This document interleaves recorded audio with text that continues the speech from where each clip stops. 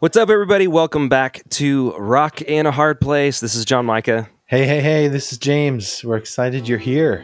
Yeah, glad to be back on another episode. And today we have, we're going to investigate artificial intelligence.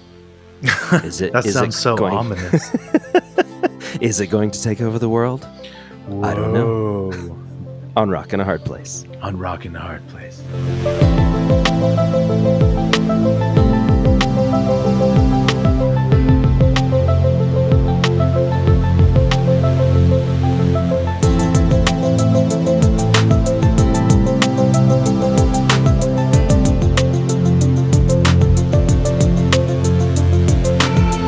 All right, so ChatGPT. We got to talk about this artificial intelligence. I actually saw now schools are having to come up with new software to try and tell if AI has been writing the papers for kids.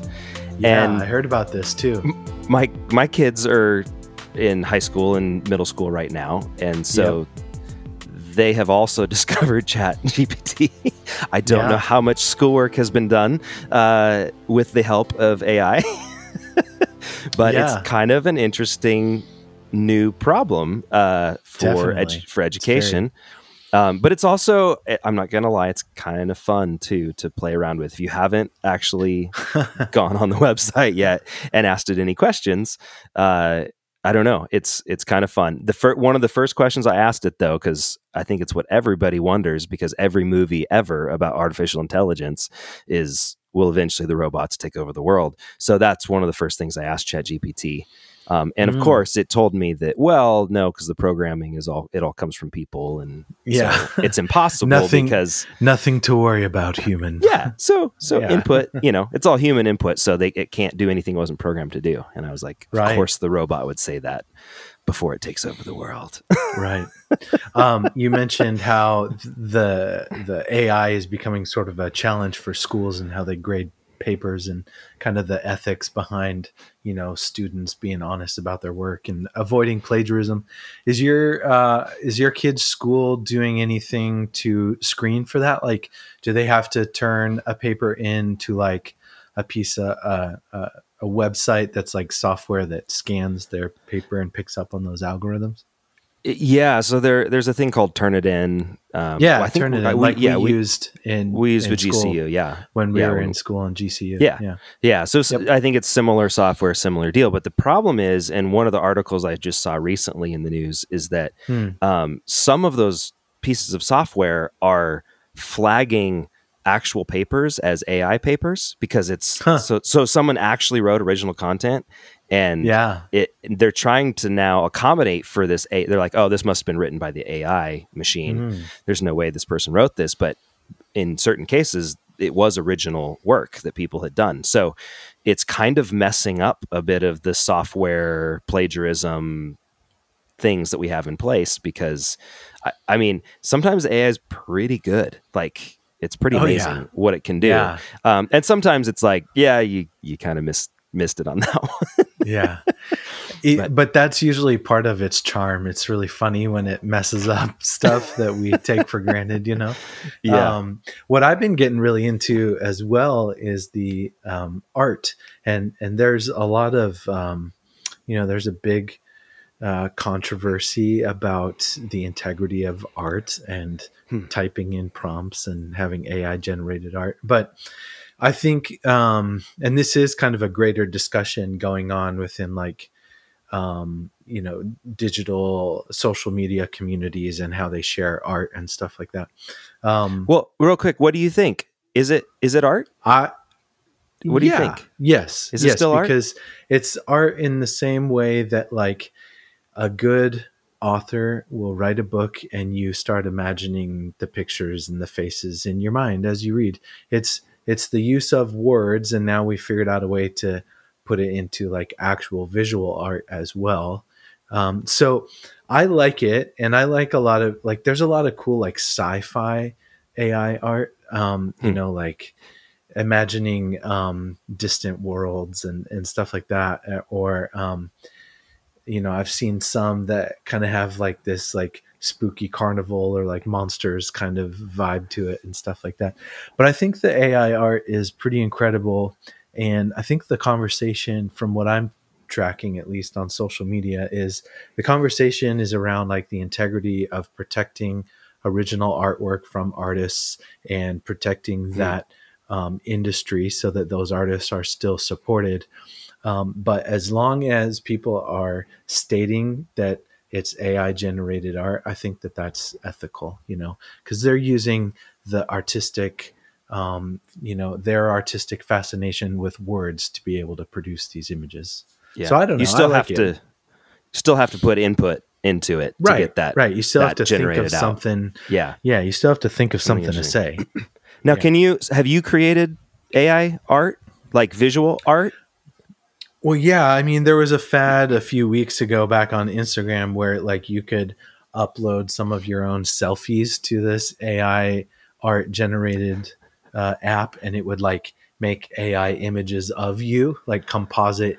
It would like recreate you, but it was like space superhero kind of stuff. And I mean, it went through a couple of different genres, but yeah, it was able to create composite AI generated portraits of you, and it was kind of fascinating. So I've dabbled with that, but actually, what I think brought this up was we just started.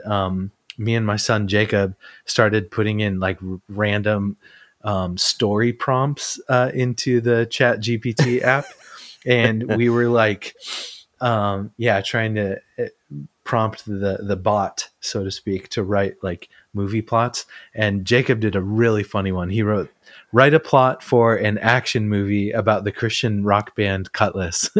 I love this.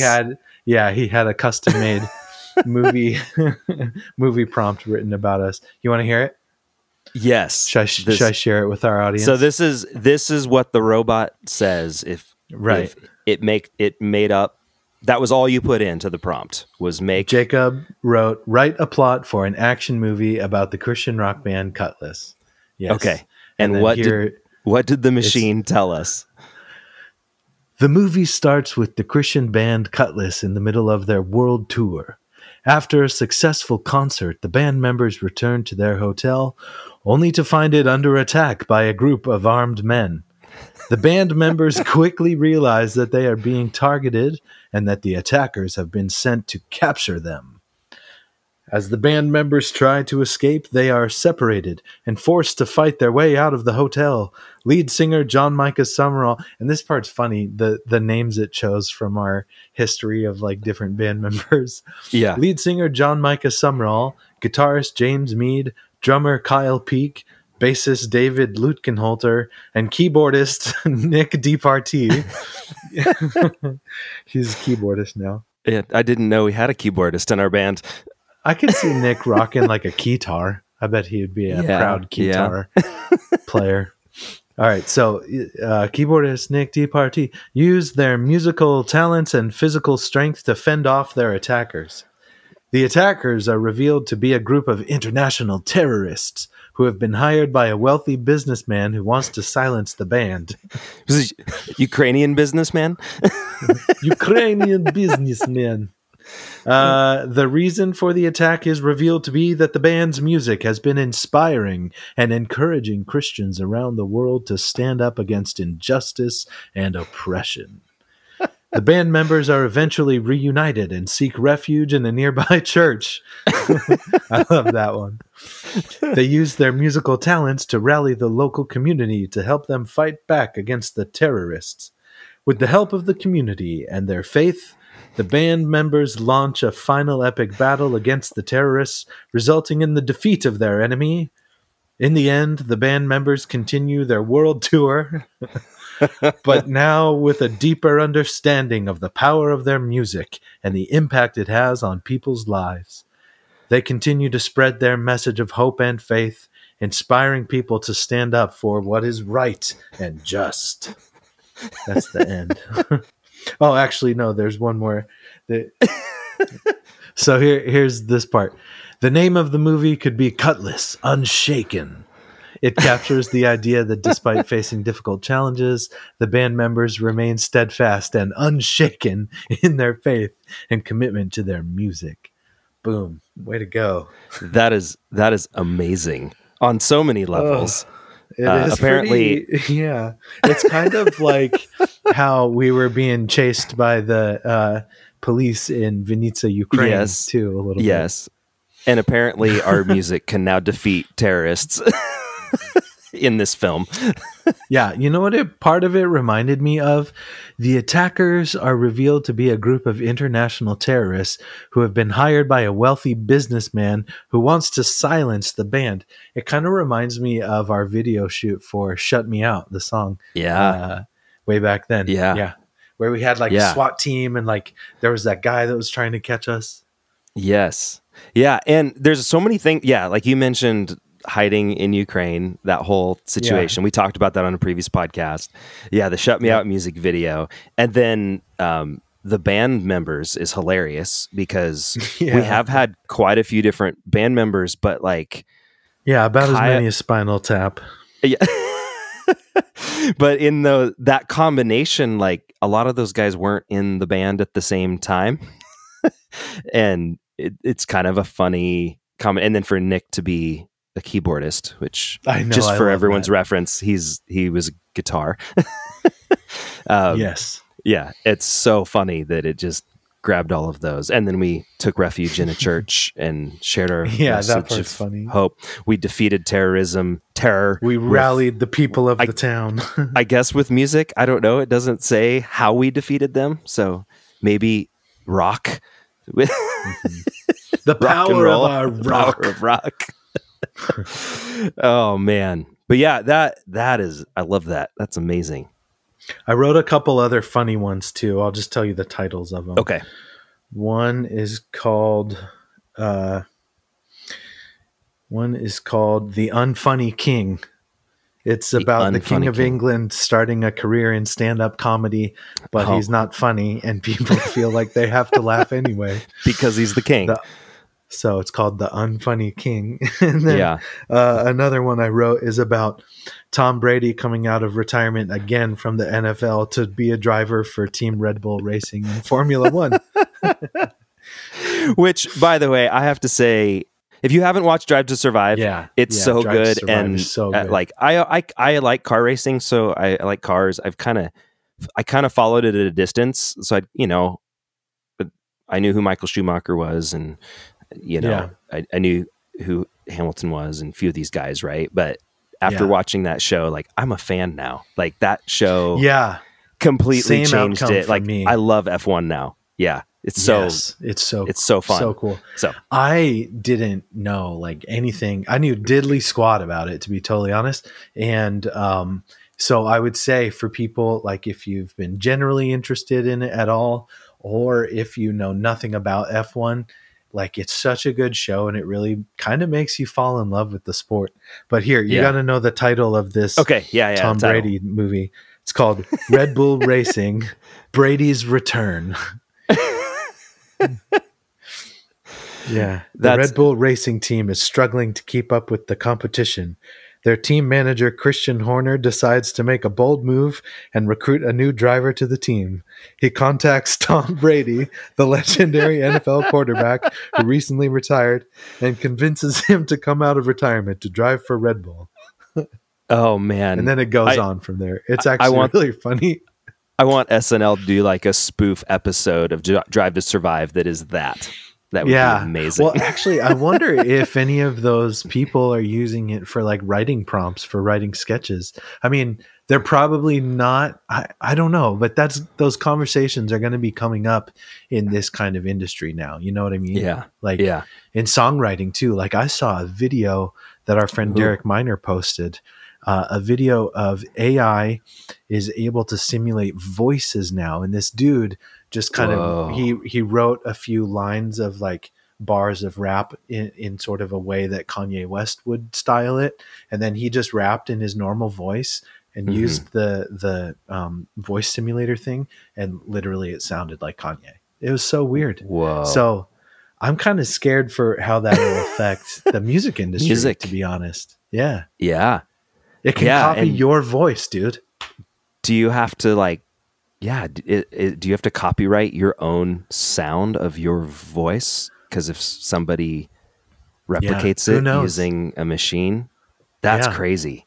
Yes. Isn't it? Wow. Yeah, it could literally replicate your voice, and we could type in sing like John Micah from Kutless.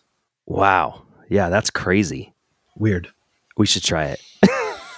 I know, I kind of want to. You should sing and see if you can make it sound like me. That'd be weird. Oh, perfect. Actually. That would be perfect. Well, boy, now that I'm all creeped out about AI, and also kind of stoked about the Drive to Survive Tom Brady edition. Yeah. Oh, it's a heralding story, my friend. Also, I should say to our audience, who knows when you're listening to this, but we all just celebrated Easter this weekend. So, these podcasts come out on Monday. So happy Easter, everybody. And I hope you had a great time with your family and loved ones. And we love you, and we're thankful for you, our listeners, So happy Resurrection Easter. Sunday, if you prefer. That's right. Sure. Yep. Merry Christmas. Merry Easter. Yeah. Cool. Well, in that rabbit trail down AI, you brought up the Shut Me Out music video. Yeah. Which so much fun. To rewind for a second, probably my favorite music video we've ever done. And this was a long time ago too. So, that was before like everyone was shooting in like digital too, as I recall. So I think we had like actual film cameras, which again, in that era was kind of a big deal, right? Like, that era of the film, it was so different than shooting digital now. Yeah. And you had to have like all the big cameras and that shoot too. We had the full crew, like Hollywood film crew. Like it was all the people you would have on like a normal film shoot, all the lighting, all the grips, catering, costuming. It was hair and full makeup. Deal. Yeah. And then we had the SWAT team, which was actors, a bunch of extras. Yeah. And that Donald Loomis looking guy that played like the lead detective or whatever. Yeah. He was calling all the shots from his walkie-talkie and stuff. Dude, they were so good. Like all those they people were good. They were legit. Really good. Yeah. So legit. It's funny that ChatGPT storyline like kind of emulated like visually what we did in that video a bit. And then do you remember, so in that video, I guess we could start off with a storyline. The whole idea was like, we're trying to get our message out there, which Shut Me Out's a song that's talking about. It's sort of like a dystopian style video where we're like rebels trying to broadcast like a pirated either radio signal or like some sort of like satellite signal. We're trying to send out a message, and so we're rigging up in this like abandoned warehouse. We're trying to rig up this electronic like ET phone home kind of thing. Yeah. But the concept of the song being kind of this idea of like when like the Apostle Paul and some of the original first church leaders were really being oppressed by the government and church leaders, some thrown in prison, some of them martyred. This kind of idea that you can't bury the gospel. And, amen. And I think like when Paul was released from prison, there was this, like, hey, you better not. And it was like, no, I'm gonna preach the gospel regardless. Right. And so, so I Peter think, and John too, they were told that every day, like, and don't you come back here. And they're like, we're gonna, we're not. Yeah, we're gonna keep. And all those guys, I feel like they were just in and out of prison constantly and been like, okay, don't do it anymore. And they're like, well, we can't help but do it because that's really, how do you not share the gospel? How do you can't suffocate truth in that way if it's real and if it's part of you. So the concept of this song kind of being like, you can't shut me up, even if you don't like the message, even if you don't agree with it. Ultimately, this is something that we're going to keep doing, and even under oppression or conflict. So that's cool. Why that kind of came together in that visual way in that video. It was a very cool shoot. and the coloring of it was cool too. It really did look like a movie. And I got a new guitar for that video. It was very cool. Always wonderful to get new guitars. It was a PRS, the Dave Navarro edition that was like white with gold on it. It was a really cool guitar. That was during the era that we were sponsored by PRS. Yeah, I had, I think I had 17 PRS guitars at one point. Several of them were really, really unique. I didn't necessarily have like 5 guitars that were the same style or wood or pickups or anything. I had pretty diverse different guitars from them during that time. And a couple of them, like Paul Reed Smith, PRS is named after Paul Reed Smith. Paul made a couple of them for me and brought them to shows and like, here you go. We made this for you. I wanted you to have it. And like, didn't have a serial number on it, just from Paul on the back.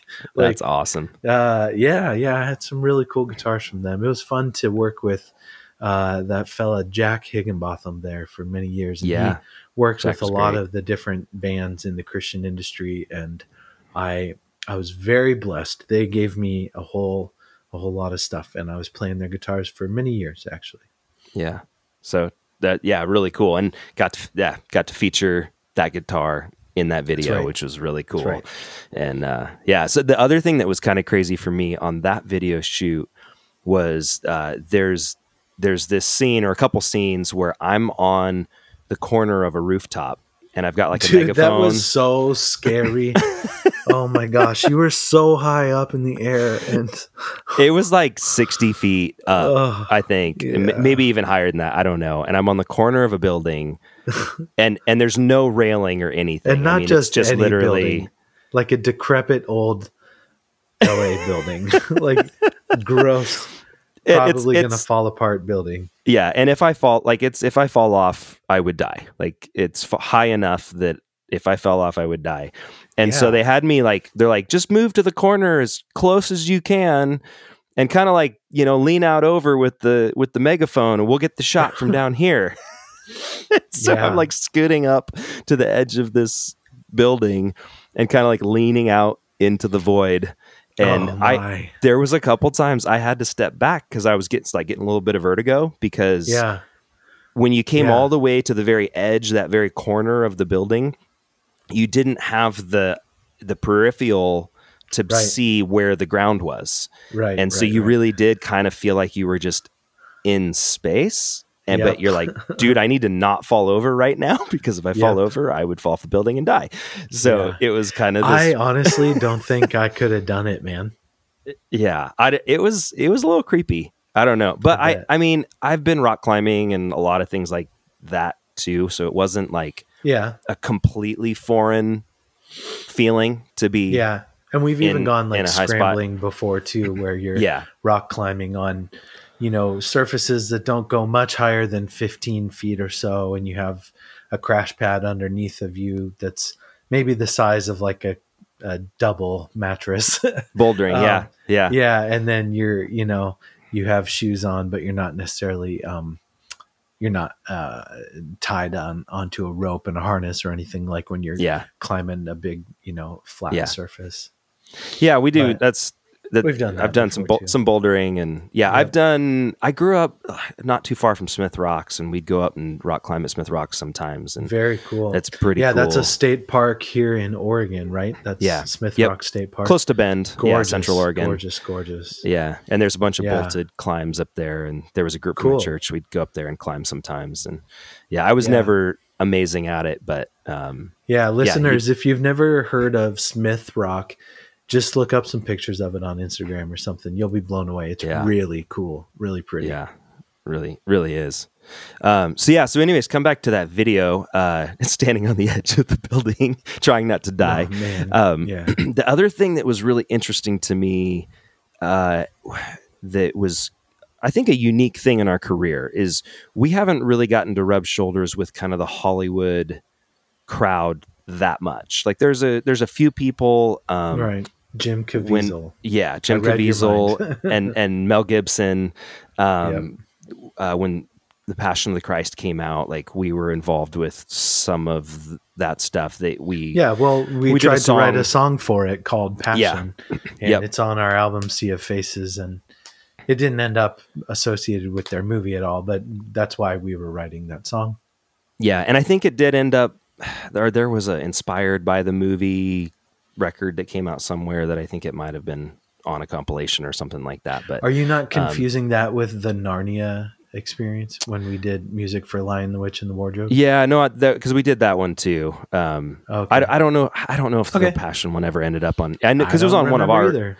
It's on one of our records, but there was a couple of Sea of those where they Faces. just like, a couple of those where they just like pick a song and throw it on a compilation, and these were all.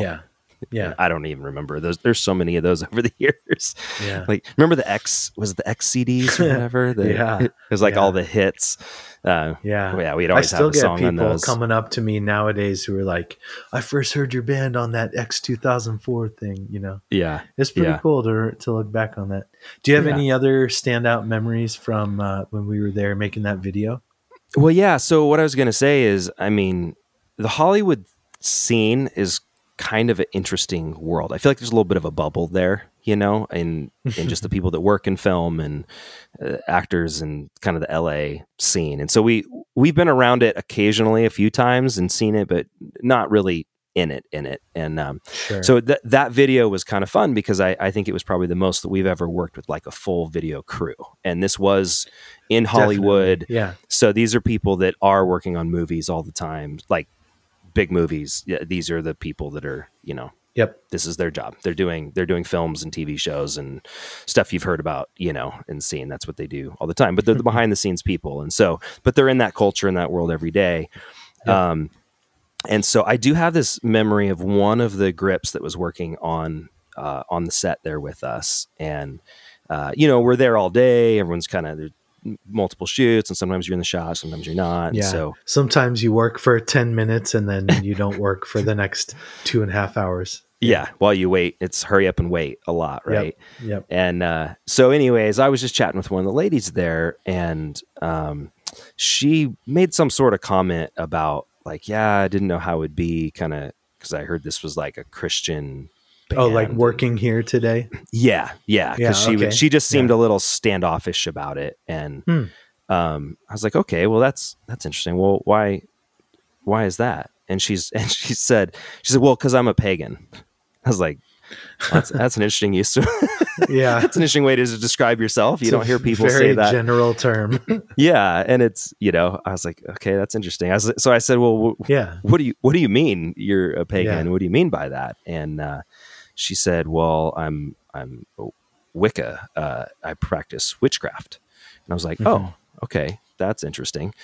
And I could tell that she was like trying to scare me away, kind of, you know, like, ooh, I do witchcraft, and this is a Christian guy and a Christian band and a Christian video shoot or whatever. Yeah. Cause I would imagine for her, it might've felt easier for her to feel justified. Like, I knew I would scare him off and he wouldn't talk to me, rather than actually trying to talk to you and listen to maybe perhaps a different opinion. Yeah. And, oh, you know what? I think we actually had talked about the meaning of the song too. So I'm talking about like sharing our faith in the gospel, you know? So it was very interwoven. And so she's pretty uncomfortable with that. And so, she says, I'm, you know, Wicca. And I was like, oh, well, so I just like asked her, I was like, well, how'd you get into that?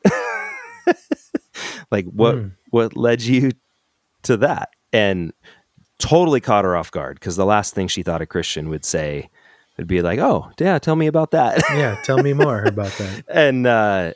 And it was really interesting, because as we talked, at first she was, you know, she kept waiting for me to like reject her or push her away or be like, oh, you're bad, you're evil, you know, I don't want anything to do with you.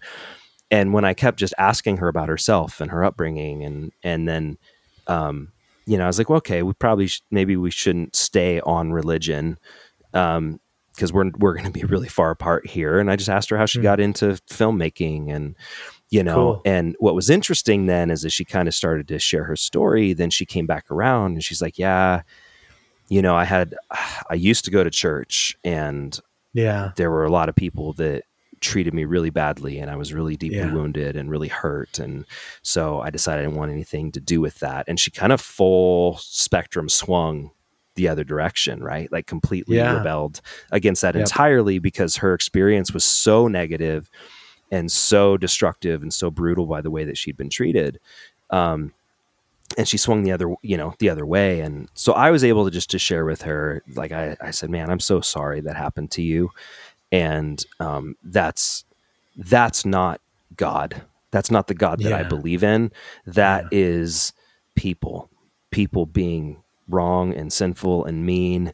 And just because we say that we're a Christian, or just because we go to church or say that we're part of a church, does not necessarily mean that we represent God well all the time. And so I just shared with her a little bit. I True. said, hey, It's a challenge. I don't know all of the things that happened, but I'm sorry that Yeah. happened. And I Yeah. just want you to know that's not the God that I believe in, because that's how you were treated, is the opposite of the grace and the Yeah. love Right. of God Exactly. that I believe in. And that that as far as my faith goes, like, this is a 180 degree from your experience. And so it was really interesting through the whole conversation. I walked away from it realizing, I think the big takeaway for me was that because I was willing to just be kind to her and ask about her life a little bit and just be loving for a moment, we were able to have a conversation.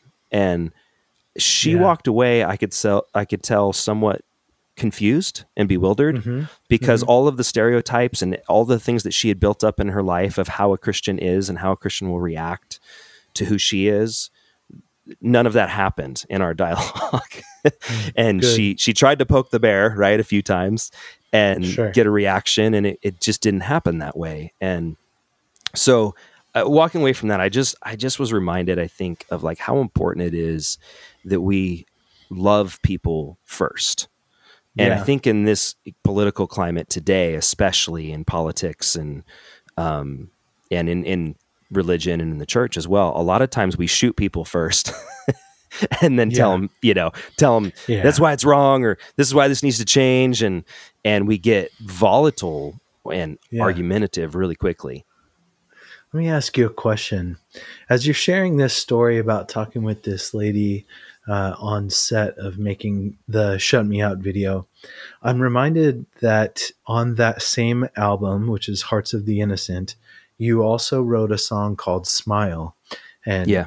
it's the premise of it is like, sometimes the kindness of the Lord is expressed in a profound way, even through something as simple as a smile at someone, and just like an expression of kindness that's maybe not proclamation words or like trying to convince someone of a certain point of view, but like literally just wearing the joy of the Lord on your countenance. I guess that's like a Yeah. very Christianese way of saying it. But do you remember that story of like what, because that was like from a particular lady that you sat near on a plane or something, right? When you Yeah. were flying around?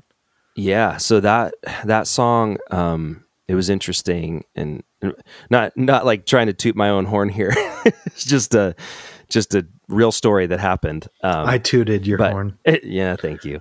Toot toot. Toot toot. So I walked onto this airplane, and we've flown So you so many walked miles. on the airplane. Yeah. Most people, that's how they get on the airplane. You were We've on flown it. we've flown so many miles. We've been on airplanes all the time, and Yeah, they honestly, just let us crawl all over it now. I'm kind of the type that likes to like just put my headphones in and have my space and not talk to anybody. Yeah, But yeah. that's kind of my default mode on airplanes. And I'm I not always like, get stuck talking to chatty people. yeah, but sometimes, yeah, you sit down next to somebody and they want to chat. And so I try to be polite and talk with them. But the other problem is when we walk on the plane and we're carrying guitars and all this kind of stuff, of Yeah. course, everyone wants to know, oh, are you guys a band? What band are you? Have we ever heard of you? Yep. Et cetera, right? Suddenly So we're very interesting. Yes. and the flight attendant will always say, oh, are you guys going to play us a song? Yep. I can't even count how many times we've been asked that's been said. Totally. And we're like, ha ha ha, yeah, heard that before. No. So this one day we get on the airplane, just like all the other times, we've done it a million times. We come walking in the aisle, find my seat, which the funny thing is in the song, total sidebar here, but in the song I said I slide into my window seat because in those days I actually preferred a window seat. And because I like to look out the window. Now you prefer aisle, right? I'm 100% aisle. Yeah, me too. All the time. Yeah. But back then I actually liked the window seat so I could see out. Now somewhere, and we've talked a little bit about kind of the mental health journey, and I know we're going to get into it more in future episodes, but I actually started really dealing with like claustrophobia really bad. Oh, and really? So the window seat started to feel claustrophobic to me. And so that's why actually an aisle seat is like I have very where different reasons for wanting to sit in the aisle, but yeah. Well, and getting up is go to the bathroom, get stuff out of a bin. It's just easier. It's mainly because I'm 6'1", I'm kind of big, and like in an aisle seat, you're always guaranteed a gap of space next to you. Like I could lean that way into the aisle for the majority of the flight, and I can get out and get up. Yeah. Until you get rammed in the shoulder by the cart. But yeah, that's the payoff for sure. Yes, I've also experienced that. But actually, I have gotten to the place where I'll take a middle seat over a window seat at this point because it's one less removed from that aisle where I feel more claustrophobic, which is weird because usually the middle is the least desirable seat. So anyways, sidebar. But so in the song, I slide into my window seat. I'm sitting next to this lady, and she wants, of course, oh, are you in a band? Yeah. Where are you headed? I'm headed here. What are you doing? I'm in a band, playing a show. Okay, cool. What's the name of your band? Kutless. And so we just we went through like kind of the normal... car. No, not like the car. Well, what does your band name mean? Right. And we got to that part of the conversation. Well, we're a Christian band. And she goes, I know. And I was like, what do you mean, And she's like, I could tell. And I was like, hold up. Like, I just told you that, and you haven't heard of us. You're not familiar with us. You're asking me, about us. Like, how did you know that we were a Christian band? And she's like, well, when you came on the plane, I could see it. She's like, your countenance, the smile on your face, the way that you moved, and just the way that you looked, I could tell that you had Christ in your life. Wow. And I was like, whoa, that's crazy. She's a ninja. Yeah. And so it was really interesting to me as I thought about that in evangelical Christianity, I think we oftentimes feel this burden to sit down in that airplane seat and be like, have you heard the gospel of Jesus Christ? Let me tell you about why you need to be saved. Right. Yeah. And the problem with that is a lot of people that sit in that seat next to you actually get super freaked out by that. And totally, it's actually not a very loving way of engaging with them right out of the gates. You haven't even met them yet. You know what I mean? Like Jesus always came in and loved people and heard their story and then said, go your way and sin no more. He didn't come in and be like, you need to change who you are. You need to change the way that you act. He always loved them first. And then he was so gracious and kind. And then he'd be like, no, tell me the truth. I know that you didn't give me all the information. Right. Your life's actually got more issues than you'd laid on, but that's okay. And then he would be gracious and kind to them and love them well. And so the thing about that was, I had this realization that in that moment that Christ was showing up in my life through simply a smile. It was recognizable. It was, I guess even contagious in a way, right? And Mm, I think people cool. see that when you see someone that is just filled with joy and happiness and kindness and love, you want to be around that, right? And when Yes. I think about it, for those that have traveled a lot and been on airplanes, think about the countenance of most of the people that come on the airplane. Hmm. Like, there's a noticeable difference if someone walks on that plane with joy in their eyes and in their face and in their countenance. Right. And most people don't have that, honestly. Like, they come in pretty solemn, just like, here we go, find my seat. I hate flying, Yeah. and to be fair, I look that way a lot too. I know, I know, Yeah, but definitely now. yeah, in this situation though, um, just a simple smile, like God can reach someone's heart through that because there's a Right. warmth there and there's a love there. And so the song basically was birthed out of that. Is sometimes a smile says everything that needs to be said. That Yeah. I could try and wax poetically and give a theological dissertation on the Trinity, and Hmm. that would not be helpful. But simply smiling and being warm to the person that's sitting next to me in the chair, sometimes is all that needs to happen. And Yeah. so I think that that's where, as Christians, it's important that we're sensitive to the Holy Spirit in when we should just honestly keep our mouths shut and listen to someone's story and Right. listen to where they're at. Because a lot of people, I think, what they want more than anything is just to be known and understood and loved. Yeah, And and have someone feel like willing to be present with them. totally. And if you Yeah. start there, and then people say, well, why do you care? Why do you even, why are you even listening to me? Right. Now the door is open to say, well, it's not me. It's the love of Christ in me. And he loves you too, you know? And Yeah. I think that's where there's just real power in that. And I think sometimes we get so wrapped up in the do's and the don'ts of evangelical, the kind of evangelical movement. If I got to go preach, I got to go tell everybody and let everybody know they're going to hell if they don't accept Christ. And Hmm. the problem with that is we often skip through the very point that Jesus says it's kindness that brings men to repentance, right? Right. Not his preaching, not his yelling, not his convincing or his theological, uh, logical reasoning.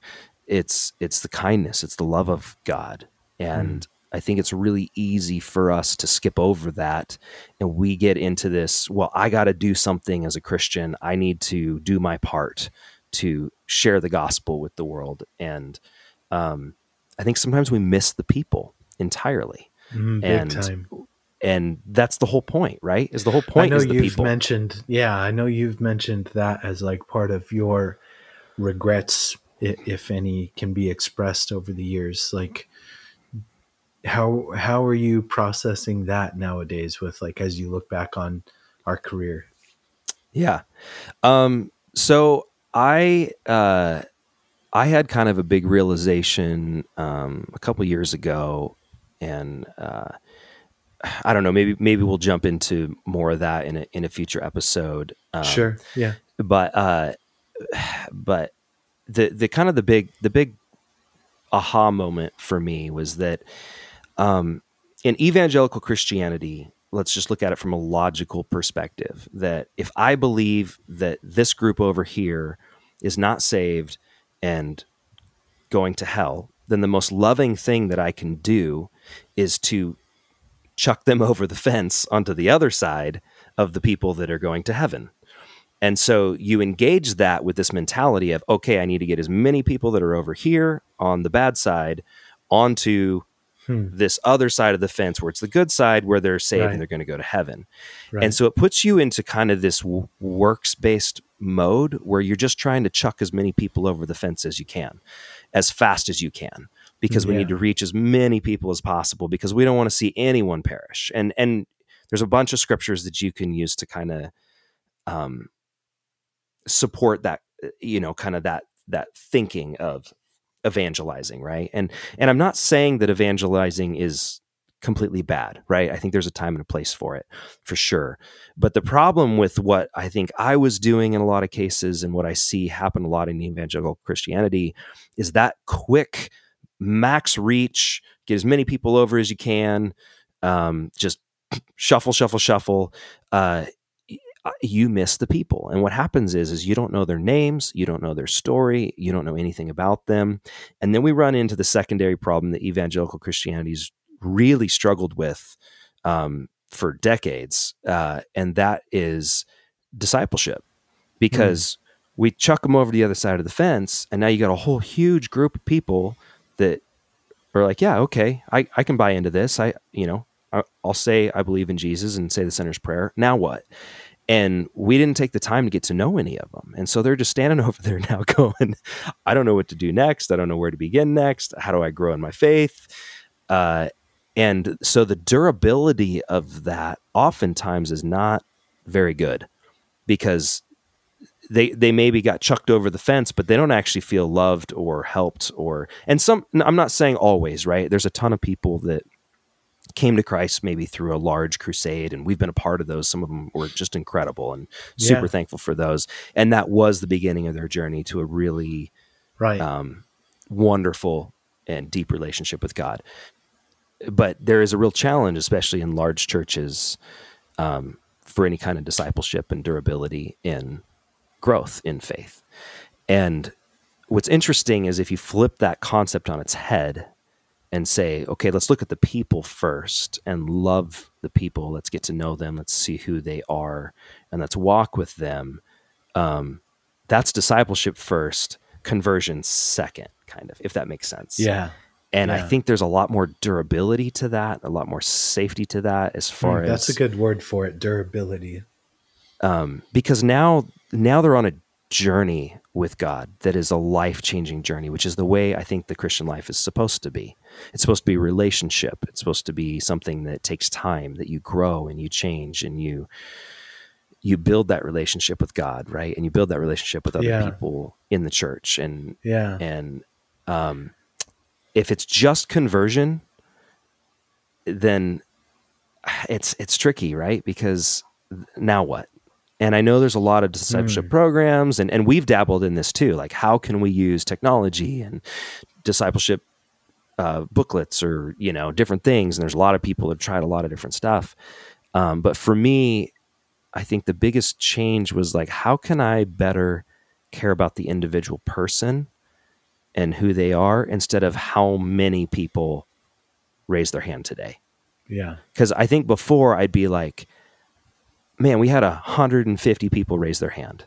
Mm-hmm. What a success. And I was measuring it in numbers, right? Yeah. Like 150 people raised their hand, gave their life to Christ. Sweet. Like, successful. We just got 150 people over the fence. And then I'm like, I don't know a single one of their names. Not one of them. I don't know anything about any of them. And most of the people in this room don't know anything about them.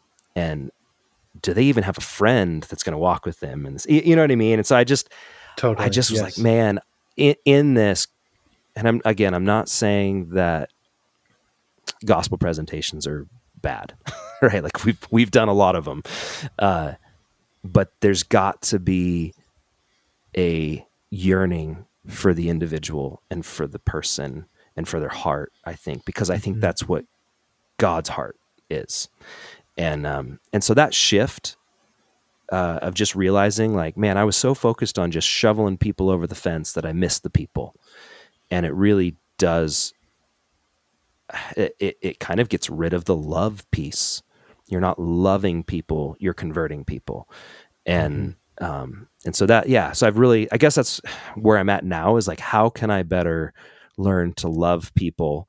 And even, there's a lot of times I'm on the stage with the microphone, and because of the structure that we're in, it looks a lot like raise your hand and go on our way. But it's just the nature of it, right? And I'm not saying that there's nothing good that comes from that, but I've been challenged in my own life to, how can I be more relational, more loving, more focused on the individual? Because I think that's the way God is. He goes for the one out of the 99, right? He goes and finds the one lost sheep. That's right. That's right. and gathers them in. So yeah, That's I don't right. know. Do you have any more thoughts on that? You know, I remember reading a book by C.S. Lewis called The Weight of Glory, and it's not actually a book that he like sat down to write with the goal of writing one of his books. Yeah, obviously he published many books. This book is a collection of sermons and teachings and lectures of his that were all kind Mm-hmm. of had some similar subject matter, and I think posthumously even people were able to like compile this into a book called The Weight of Glory. And there was this really this passage he wrote about that just really like changed my perspective about everything you were just talking about. He just, I mean, this kind of seems like no duh, because this is just part of our kind of the basics of our Christian faith, but the way he wrote about it was significant, and it brought my attention to this fact. Everyone you meet is an eternal being. Everyone you Mm-hmm. will ever talk to or see, they're an eternal being. And what a privilege it is that we have, that we might have some effect in their life, and we might be able to show them the love of God. And as long as we genuinely care about the fact that they are a person and they are an eternal creature, you know? Mm-hmm. So it taught me to like look with um, more compassion and empathy at the world around me, I think. Yeah. And I think that's what I see missing a lot of times in kind of this mode of conversion first, is just Yeah. a lack of compassion, empathy. And, Yeah. to come Yeah. back to the story I was telling about the lady on that video shoot, um, that's what seemed so different, I think, to her, was she wasn't getting told that she was wrong and she needed to change what side of the fence she was on. She just simply was like, this person asked about my life and asked about me and didn't try and she wasn't ready to have that conversation of conversion. If I would have gone there immediately, Right. it would have completely pushed her away and That's the so true. conversation would have ended. Like That's that would so have, it would true. have been like, we're done. I don't want to talk to you. And so I could tell, I knew right in that moment that if I go there, that's not going to work. And I just need to just be in this place with her right now and honor the fact that she's been through some hard stuff and that she was wounded by the church, and that's really sad, and by Christians, and Yes. that's really sad, and that's part of why she's where she's at. And you be empathetic and compassionate and loving towards that, and not just condemning like, oh well, you practice witchcraft so you're the enemy. Yeah. God still loves her. you know Mm-hmm. Mm-hmm. just because she practices witchcraft doesn't mean that God no longer loves her or cares for her. And so that it was just a very interesting thing. I think she walked away from that having experienced something that she wasn't used to and was not expecting. Cool. And I think in our culture today, it just seems like with social media and everything, it's like whoever shouts the loudest wins, kind of, is the Yeah. approach that we have. And I actually watched a video just recently with Brene Brown. She's pretty well known, and she has a TED Talk that she did, gosh, like back in like 2010 or 11 or something like that. And I Throwback. realized I'd never watched it, and it was kind of the thing that launched her into fame and Cool. well known. Yeah. Very cool. And so basically it had come up and I was like, I don't think I've ever actually watched that TED Talk. So I'd heard about it, but I'd never watched it. So I went and watched it. It's got like over 60 million views or whatever. Like it's very popular. Only 60 million, And huh? yeah, so I watched it and it was really interesting because a couple of things that really jumped out to me. She was doing research on vulnerability and shame, and her research was basically showing that people that didn't admit to or couldn't deal with their shame and weren't vulnerable, that the relationships suffered as a result of it. And many of them, that the way that they would try and deal with it is control and certainty and dogmatism. And and then she just Like they pokes, would try and force those outcomes on certain factors in their life. yeah. So and so the very thing she poked at immediately was religion and Oh, politics. okay. And she was like, religion used to be, and she's speaking from kind of I think a secular viewpoint. I don't know that she's a Christian. I don't know if she is or isn't. I haven't listened to enough of her stuff to know, but religion used to be kind of this mysterious, beautiful thing. I think even Christianity, like the mystery of God and that God would love us, and Yeah. that relational loving component is at the core of Christianity. And somewhere along the way, it became a uh, a method of um, converting our habits and from sinful to holy, right? Like it became really a methodology for us to change behavior, right? From, well, we're sinful and now we have the Bible and we know the truth, so we need to change our conduct and behavior, and we have scripture to back all this up. And so then we started to move in this certainty of here's what a Christian looks like and here's what a non-Christian looks like, so we need to look like this. Hmm. And everything started to become really black and white.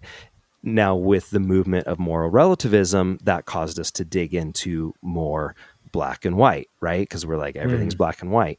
But when you move into a 100% black and white world, you lose out completely on the mystery of the Holy Spirit and on the love of God and on the relational components, which are Yeah. the most beautiful and important part, I think, at our core of what we're created to experience. And so it's right. I'm touching on some stuff here that I've experienced personally that's been really challenging, because I'm not saying that there aren't things that are true. And I'm not saying that the Bible doesn't have truth for us to follow and learn from. Yeah. But when things become absolutely certain all the time, you completely miss the beautiful mysteries of God. Right. Mm-hmm. And that is so sad. And I think so many churches and Christians end up there. And to me, that is the difference between religion and a walk with God, right? Because we move into these very structured boxes that we can make sense of everything, and we make everything black and white, and everything makes sense this way or that way.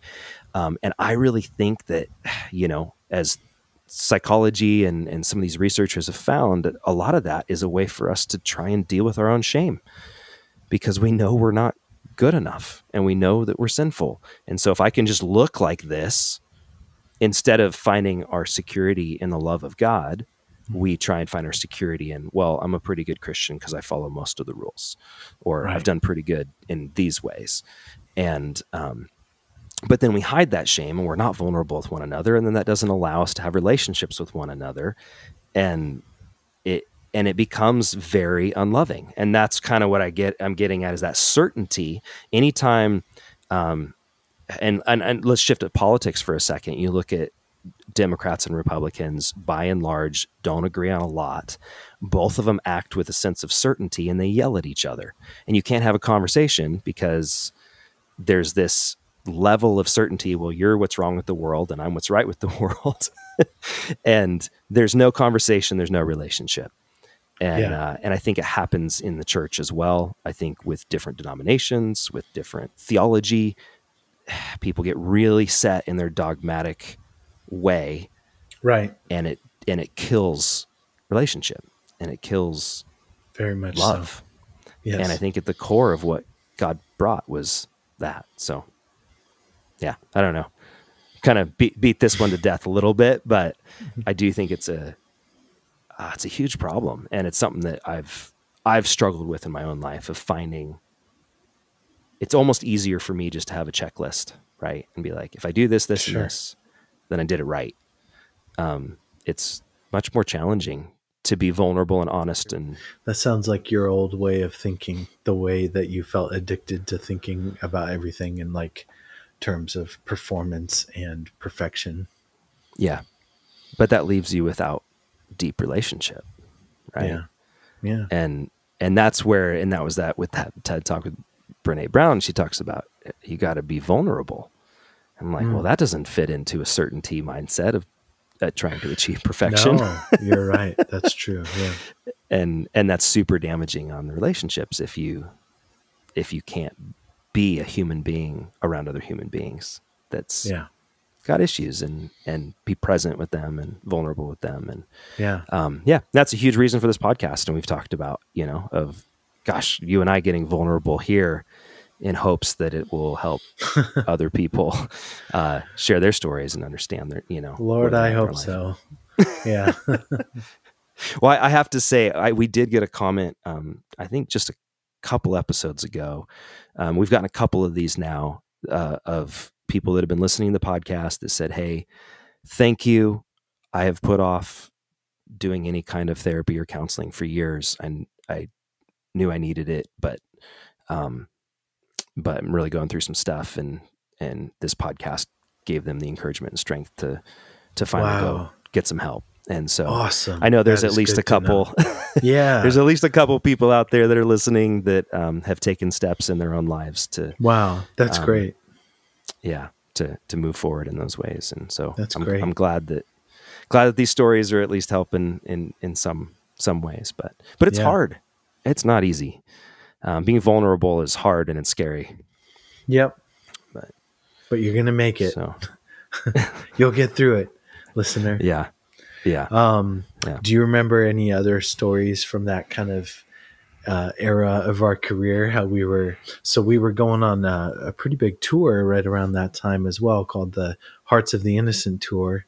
And we got to work with, again, kind of outside the box, like at that video shoot for Shut Me Out. We had all sorts of different people. It wasn't just like a church, trying to shoot a music video together.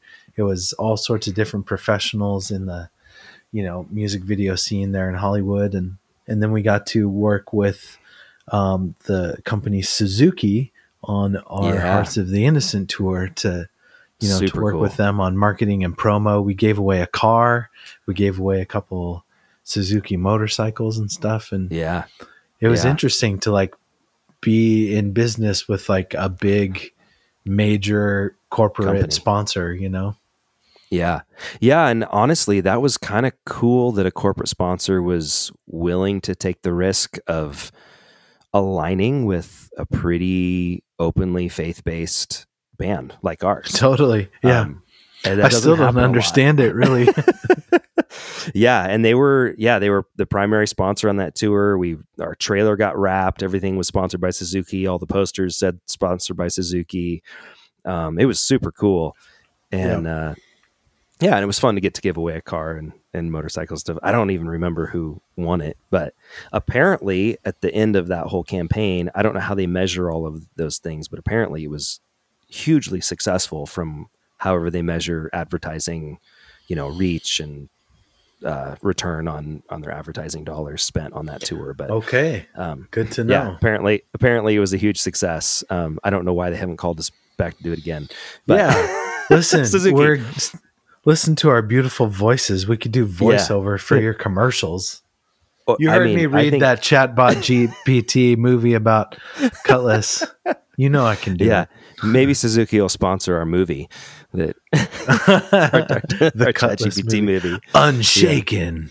A Suzuki story. Unshaken. Brought to you by Suzuki. Yeah. But really cool to work with a big company. And that tour was big. It went very well. And that was also where we shot our Live in Portland DVD was on that tour. I see that hanging up over to our view on the video, you're over your right shoulder. Yep. Yeah. Right up. Live from Portland. Up behind me. Boink. Because that actually went gold, that live DVD. Yeah, that release. It was a gold DVD, which was pretty cool. Back when DVDs still existed before the days of, now it's just streaming. I don't even know how you get a gold streaming show or movie. Let's find out. But so that was pretty neat. If you haven't seen that, I know a lot of our fans listen to this. You've probably been with us for years and you probably are very familiar with that. But we did an audio live recording of that. So there is the live recording that you can find on streaming services and everything everywhere. And YouTube, there's the full live DVD. That was the actual video production of that. And super cool. That was really fun to be in our home city. Yep. Tons of people we knew, just massive sold out show. And was it was definitely, funny. People might not know this, but we filmed the entire concert with the crowd there. But we also earlier in the day wore the same outfits and filmed the entire concert with no crowd there, so that the camera crew could get some shots that they wouldn't be able to get with if there was a bunch of people. And they had us. Yeah, it was. Do you remember that? It was kind of yeah, interesting. We played yeah, twice all the way yeah. through. And then we recorded everything live, and then all of those tracks went to the studio, and stuff was overdubbed Cleaned and up and edited. Yeah. mastered and cleaned up and edited, and all the stuff, and got it all ready for the live release. And Yeah. so it was a pretty neat process getting to see that and be part of that, and then for it to do really well was really cool. And I mean, I wonder that was an how interesting many time frame. people noticed that the guitar spin evolution from our Your Touch video to, I think I probably spun my guitar like 5 or 6 times on the Live from Portland DVD. Yeah. Well, when you guys first started doing the guitar spin, like on Your Touch video, it was very slow. It was timid. Like it was almost like a hula hoop that you're trying to get going. You kind of had to like rock your body to like get it all to move all the way around your body. And then by the time we got to the live in Portland, you just whipped that thing around. Actually on Live from Portland, I was doing a move where I would spin the guitar over my left shoulder and it would spin around my body, and then with the momentum of it as it would swing back up into my grip, then I would like spin it back the other way, so it would go backwards around me. It was cool. I remember that, and it's it looked pretty awesome. And thank you. It was cool. How many guitars though died from guitar spins? There were a few fatalities.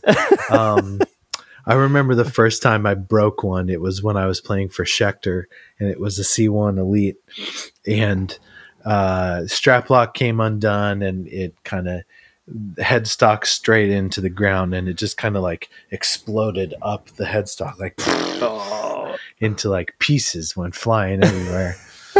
And then I would say it happened. I don't think I've ever like destroyed another guitar doing that, like that first one, but they definitely would come off and they would, slam on the ground, or one of them went shooting off towards you once and like almost hit you in the head. It caught. I was wearing my in-ears, and the cable for my in-ears was on the like just sticking off the back of my neck. Yeah, and I'm singing into the microphone. And all of a sudden, it was like somebody had grabbed that cable and yanked it as hard as they could on the back of my head, and it yanked my head back and ripped my in-ears out of my ears. And I was like, "What in the world? Like, who did that?" And I turn around, and there's no one behind me, but there's a guitar laying there behind me. And it took me a second, and I realized, oh, like that guitar almost just like took my head off. Like it was inches away from completely just clocking me in the head. And, that was bad news. Yeah. So for any listeners that have always wondered about the guitar spin and want to try it, what are the necessary steps? I got 2 words for you kids: strap locks. Strap locks. Yeah. You essential. Gotta do it. You got to have a good pair of strap locks. Yep. And if you don't, your guitar will die. Your guitar will come off of you and slam into the ground. Or if you do it inside, you're going to break a door or a window or a mirror or something, or your brother. So strap locks. And then as long as you have good strap locks and they're in and they don't come pulled out, it's fairly easy to do. You just give it a good old spin, but you really got to commit to it. I would also say one last piece of advice. It's best to have like a nylon strap, the nylon material strap, rather than like a leather strap is just going to get like stuck as you do it. And you're more likely to have the guitar hit you. But I would say wear a shirt that protects your neck, because sometimes you get neck burn from your strap. strap rash, I guess I used to call it. But you just got to chuck it. It'll do it. Yeah. Strap Now, locks. most of the time, do not ignore that part. Strap locks. The most important part. But Yes. with your guitars, when they got shattered, the entire strap lock came out of the guitar, right? Like the entire screw stripped out, the whole thing just ripped out on a few of those, right? Yep. But that's kind of that's a touring musician problem where you're doing guitar spins every night and playing every night, and it just eventually gave way. couldn't handle the rock. That's true. So if you do it a lot, just make sure your screw is still securely fastened. Maybe watch our videos so you see how I do it. Yeah isn't there a video somewhere of one of your guitars getting smashed floating around? I thought I remember one. Actually, so when we were in Ukraine, do you remember this? That's right. We were in Ukraine. That's right. And I had kind of stopped doing it because, to be totally honest, at a certain point, I felt like my job as a guitar player was to stand there and play the songs correctly instead of like run around and spin around and try and act like I'm, one of those wind up toys. Yeah. So I kind of stopped doing that, to be honest. And then we were on tour in Ukraine in 2016, and some of the crew that was traveling with us had grown up like watching this live from Portland and like watching videos of us on the internet, and they were like begging me every night, like, oh, come on, you should do it. It would be so cool if you did it. And I was like, no, I don't do that anymore. And they just kept asking. And so one night I did it, and man, we'll have to find this video and post it on social media just in honor of this story. But yeah, someone got perfect video standing next to me on stage of me kind of spinning it, and it comes apart and just slams into the ground and goes like bounced off the ground, like thwack, and bounced right back up into the air. But yeah, I'll find that video and we'll post it. Your heart broke a little bit. Well, here's a cool thing. So I play for this awesome guitar company called Kiesel Guitars, and they're made down in San Diego. So Kiesel, spelled like the word diesel, like diesel fuel, but spelled with a K. Kind of like Kutless with a K. Like Kutless with a K. Jeff Kiesel makes me amazing guitars. And when this guitar came off of my body and spun through the air and slammed into the ground, so first of all, I knelt down next to it, and the strap had come out and stuff. So the strap lock had kind of malfunctioned. But I picked it up off the ground, and because we were still playing a song, like the rest of you guys, my band, are still playing. I picked it up off the ground, and I swear I'm not joking at all. I picked it up and it was in tune. And I knelt and played the rest of the song kneeling. Because your strap was broken, so you couldn't put it back on. Right. But the guitar was in tune. And that's pretty remarkable. That's pretty amazing. Nothing really happened to it. It had kind of like a chip out of kind of the underside, just like the paint. But not bad. And really cool. But so here's it's sort of a it's like the Yeti cooler of guitars. Sure, whatever that means. But I think most people know what you mean. Here was the bummer part. When I posted that video, it actually got like pretty popular pretty fast, and there was like over thousands of views on it pretty quickly, like in a couple days. And then that attracted people that like had just kind of seen it because the algorithm started to show it more. And there was people like, this guy's so dumb. I can't believe he did that. What a dumb. Strap locks, bro. And you're like, I had strap locks. Yeah, so definitely you need strap locks. That's right. You gotta have strap locks. You have to. And even then, it might come off and shatter. Yeah, you just never know. So yeah, if you're super attached to your guitar, just know it's always a possibility. Yep.